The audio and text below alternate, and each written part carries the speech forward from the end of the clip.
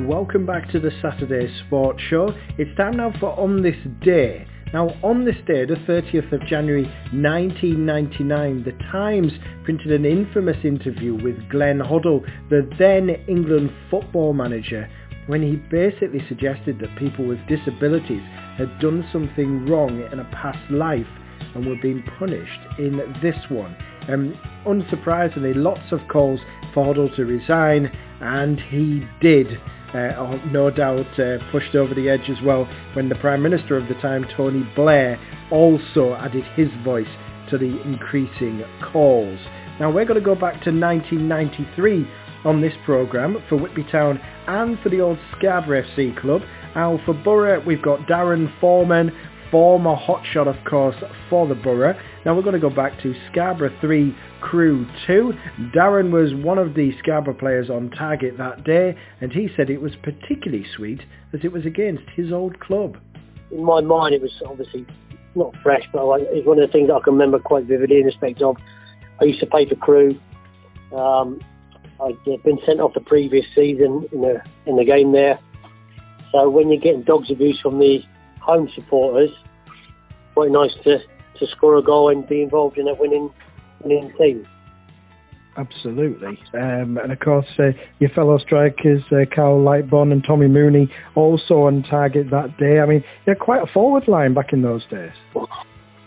Yeah, we were a free scoring side full stop. I think Kyle and sort of Tommy interchanged on the left-hand side and left me sort of down the middle a little bit. So, but yeah, we were a free scorer and we were quite good attacking-wise and going forward. And even if you look at the sides that played and the subs, we were very attacking-minded. We were more likely to win 4-3 or than win 1-0, that's for sure. Indeed. And of course, he said the Crew fans were giving you a bit of stick, but the Scarborough support, I'm sure on that day, loud and vociferous as always. Yeah, that's right. You know, we had a fantastic travelling band of supporters. You know, it's a long way from Scarborough. There's quite a lot of the league grounds, so we're being out on a bit of a limb. So they always made a great noise, and it was a good result because they were flying high at the time, I think, and finished above it a bit further. Later in the season, they finished higher than we did in the league, but it was a great result. I think we were 1-0 down early doors and chased our tails a little bit, but we had it was a good performance on the day. Indeed, and the win took Scarborough up to 7th spot in the what is now League Two. Crew, as you say, did end up leapfrogging you to reach the playoffs, eventually losing to York City. But a good, strong Scarborough side, and presumably hopes were high after this win that you could kick on. Yeah, we had if I remember rightly, we had a bad spell in March, and at the beginning of April we lost 2 or 3 games on the trot, and that really knocked the wind out of our sails a little bit.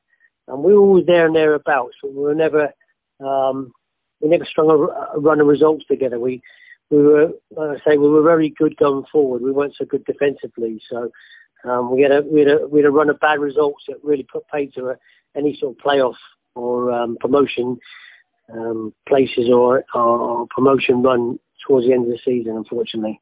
Indeed, I think there was a run of 12 winless games, which unfortunately put paid to those promotion hopes. Darren, but just looking back, I mean, some of the names on that team sheet, I mean, there were some very, very good players, and presumably that was a lively dressing room and a great time.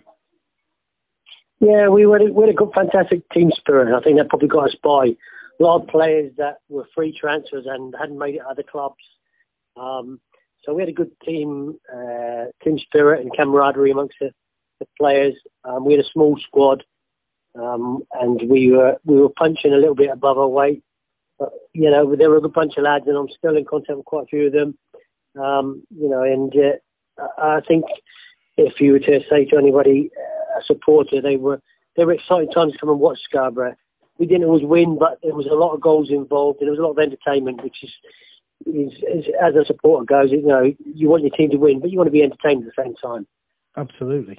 And just the modern side, Scarborough Athletic, the Reform Club, do you keep an eye on matters there now as well? Yeah, obviously, yeah. I'm involved in a club a little bit, so we do a bit of do a bit on the match days, physio and so on and so forth. So I do keep abreast of everything. But obviously, it's a bit disappointing at the moment the way things are with everyone, but we're in no different boat than big chunks of their population, unfortunately. I was going to say, and of course, your job now, you're involved as a paramedic on the with the ambulance service. I'm sure you'll be seeing some very desperate things going on in your work, and I'm sure you'd advise people to continue to follow the rules as much as they can. Yes, it's obviously we've for a long year or so nearly, I suppose, or 10 months. It's been difficult on all fronts. Anyone in the NHS or key workers, it's been difficult, and it's starting to take a toll on everyone. So, like you say, people can just keep to the rules just for a wee bit longer. We're not far away.